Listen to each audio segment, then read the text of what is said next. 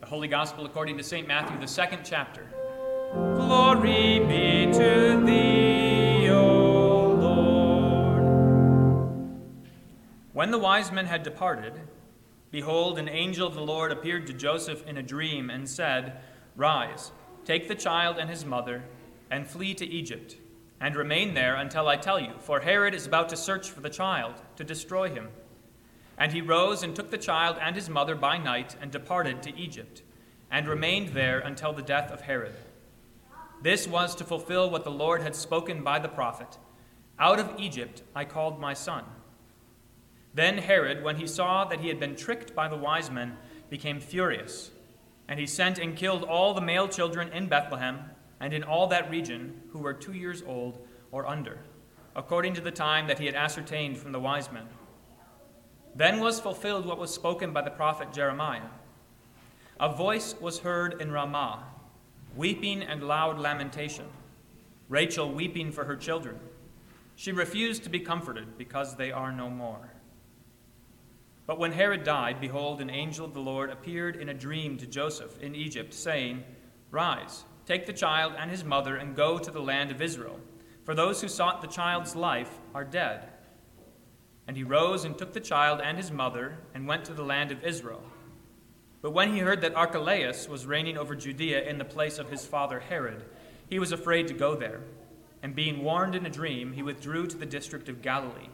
And he went and lived in a city called Nazareth, that what was spoken by the prophets might be fulfilled. He shall be called a Nazarene. This is the gospel of the Lord. Praise be to thee, O Christ. Why do the nations rage, and the peoples plot in vain? The kings of the earth set themselves, and the rulers take counsel together against the Lord and against his anointed, saying, Let us burst their bonds apart and cast away their cords from us. Why do the nations rage? That is the question that David asks in Psalm 2. He asks why God's anointed, why his chosen one, why his people should be so persecuted. Why should the nations, should the kings rise up against them? Why would they do that? Why would they despise God and those whom he has called? There's an answer to that question which comes in our gospel, especially in the Gospel of Mark. Jesus talks about what he has come to do in the world. You've heard this before, but he says that he has come into the world to bind up a strong man. He tells a parable. Jesus says, no one goes into a strong man's house to plunder his goods, to steal everything that he's got. Nobody goes into that man's house without first tying up that strong man. If you want to steal from that strong man, if you want to plunder his house, you first have to bind him so that he can't prevent you.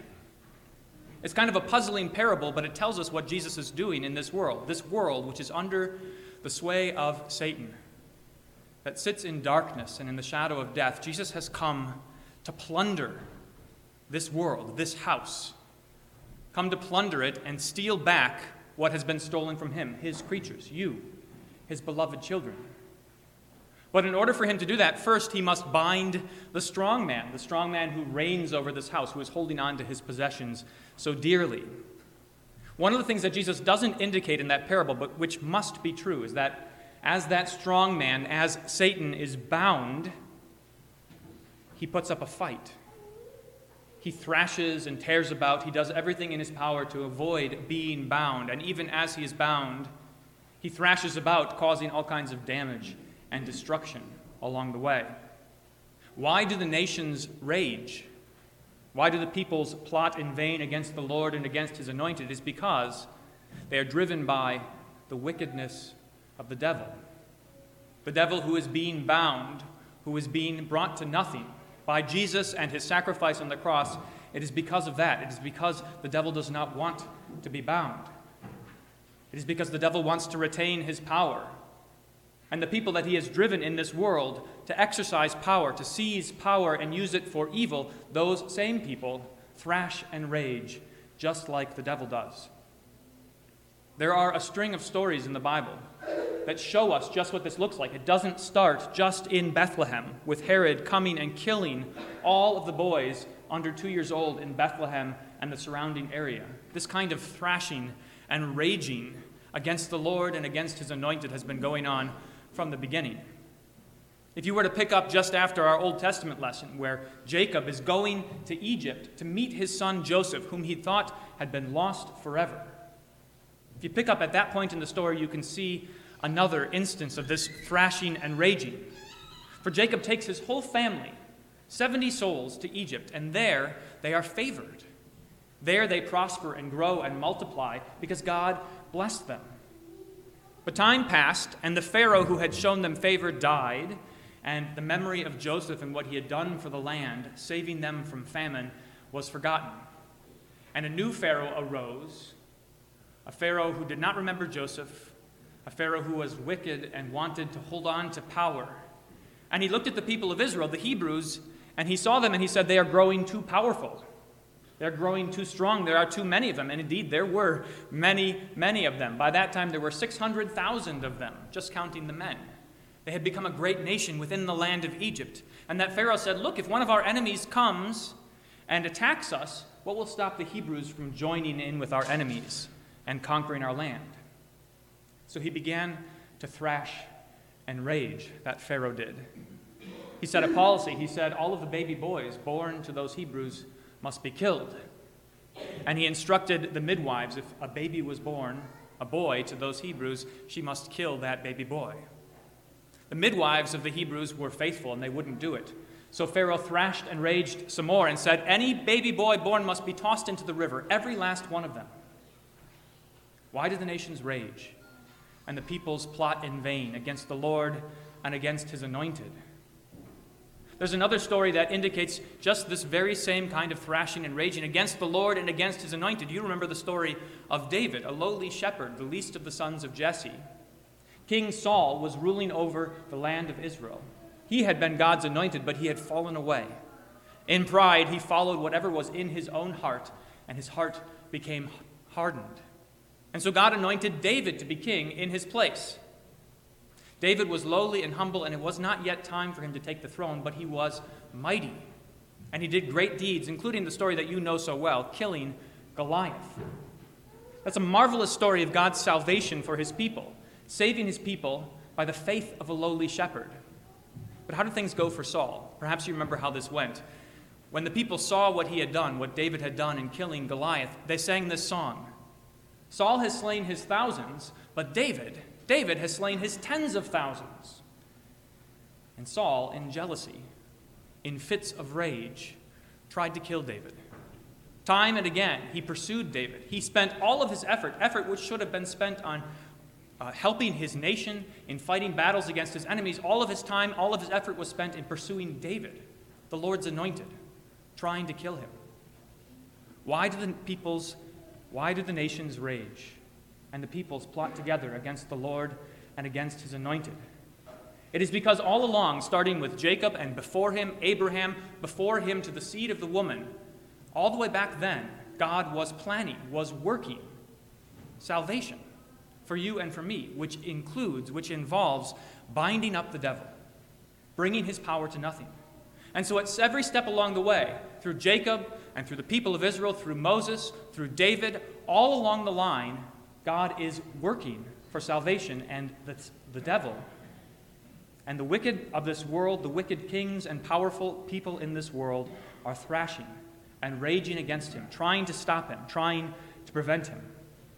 That's where we pick up the story in today's gospel lesson, as Herod, a truly wicked man, Herod the Great, who killed his own son because he was afraid that his son would take his throne, who killed his own wife because he thought that she was plotting against him. Here he, on this day, goes into Bethlehem and kills all of those innocent babies, all of those innocent children, thrashing and raging, trying to destroy the Lord's anointed, trying to bring this plan to nothing, trying to stop God, trying to stop Jesus from binding the strong man. It's a story that again continues on in the gospel. You know how this goes. Herod did not succeed in killing Jesus. He did not succeed in stopping that boy from growing up in wisdom and in stature before God and men. He did not stop him from performing miracles, from showing that he was the Messiah, the Christ, the one who had been sent to save the world, the Lamb of God, who takes away the sin of the world. Herod could not stop him. Neither could the scribes and the Pharisees as Jesus went about his work of healing and forgiving sins.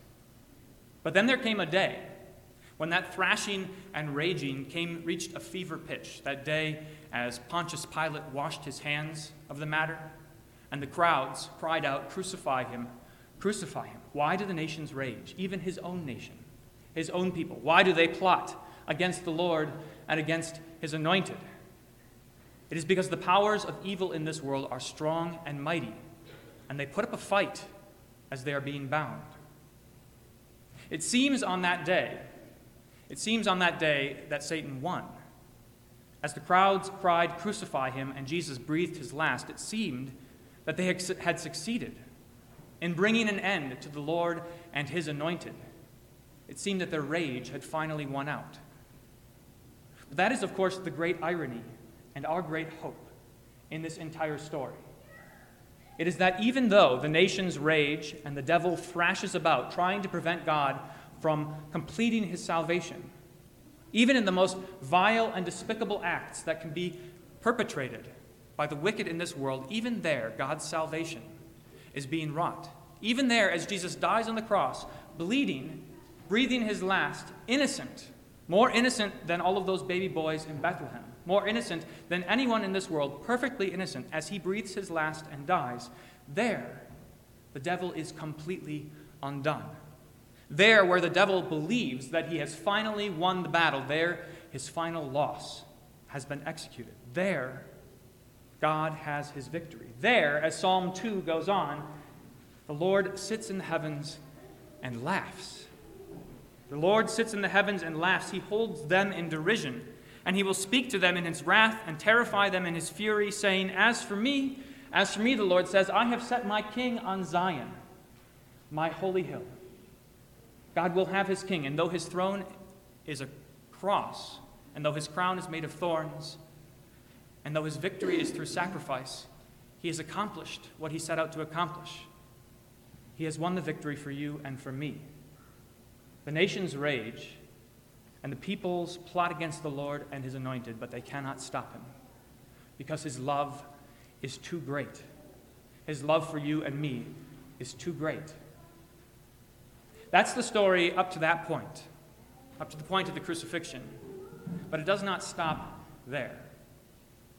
The raging of the nations and the thrashing of the devil does not stop there. Even as the church goes on, the devil still swings his tail about as he's bound, trying to knock down anyone he can. So the apostles find themselves, after Jesus has risen and ascended into heaven, they find themselves persecuted by the rulers of their nation, by the religious leaders of their time. They find themselves persecuted. And they are threatened, and they are told they should stop preaching the gospel. They should stop living according to the hope that they have in Jesus Christ. And they refuse. The apostles refuse, although the nations are raging and the peoples are plotting against them. They refuse because they know that everything that happened to Jesus will happen to them as well. That although they may die, although they may suffer, although this fiery trial may come upon them, they know that they will yet have the victory because Christ had the victory. As they are contemplating what to do, as they are threatened by the leaders, they gather together, the apostles do, and they say a prayer. They remember what David said in this psalm, that the nations rage and the peoples plot against the Lord and against his anointed, and they pray. They do not pray that they would not suffer. They do not pray that this fiery trial would not come upon them, but they pray instead that they would have courage, that they would have boldness, that they would be able to stand up under the face of this persecution, that they would put their confidence in God and not fear. Because although they die, even though they die, they give up their breath, even though that would happen to them, by faith yet they would live. And so their prayer is not freedom from suffering. Their prayer is not that the devil would not strike them. Their prayer is that they would not succumb, that they would not give in to temptation, that they would be bold and strong. That is my prayer for you, and that should be your prayer for yourselves as well. The devil continues to thrash and rage. The nations rage. The peoples plot against the Lord and against his anointed. At times it is loud and violent, as it was at the time of Herod killing all those baby boys in Bethlehem. At other times, it is quiet and subtle, but no less dangerous. Let your prayer be boldness. Let your prayer be for courage in the face of temptation. Hold in mind everything that you have seen in Christmas and through Easter to see what is happening in the world, so that you can know that you are not wrestling, as St. Paul says, you are not wrestling against flesh and blood, but against powers and principalities and the cosmic forces of darkness, against rulers and authorities, against the cosmic powers over this present darkness, against the spiritual forces of evil in the heavenly places. When you suffer, when you are afraid, when you are faced with temptation, you are not struggling against worldly things, but you are struggling against the devil himself. And so, take Paul's advice. He says, take up the whole armor of God, that you may be able to withstand in the evil day, and having done all, to stand firm. Take up the whole armor of God. Hear his word. Hold fast to his promises. Recognize that at every step of the way, throughout the whole story of the Bible and in every step of your life, there he is, with his anointed, with Jesus himself, giving you life and salvation. Nothing can hurt you if Christ is for you. There is this beautiful resolution to the wailing and lament of Rachel that we heard about in our gospel lesson. Matthew tells us that what happened in Bethlehem with all of those baby boys dying was to fulfill what was written by the prophet Jeremiah. Rachel weeping, Rachel, the wife of Jacob, Rachel weeping for her children who are no more. But Jeremiah goes on in the very next verse, after he describes how Rachel cannot be comforted, how she will not receive any consolation. Jeremiah goes on and he says, "Thus says the Lord, keep your voice from weeping and your eyes from tears, for there is a reward for your work, declares the Lord. And they shall come back from the land of the enemy. There is hope for your future, declares the Lord, and your children shall come back to their own country." This is the beauty of the gospel that stands up against any threat that the world can level against it. There is nothing that anyone in this world can do to prevent God from delivering his love to you. The powers of this world, the nations that rage, the devil himself who thrashes, they're like nothing more than a schoolyard bully who is very proud and very strong and mighty when there's no teacher or no big brother or no dad around, but who cowers, who must just crumble and tremble in the face of the mighty one who has come to save. That is what we have seen this Christmas. That is what we see every year as we make our way through these seasons toward Easter, toward the cross, where the victory is won. That is what we see in the story of the Bible. Hold fast to all of that. Put on the whole armor of God and be strong and courageous. Pray for faith, and you will stand in the face of every temptation. To God alone be all glory, now and forever. Amen.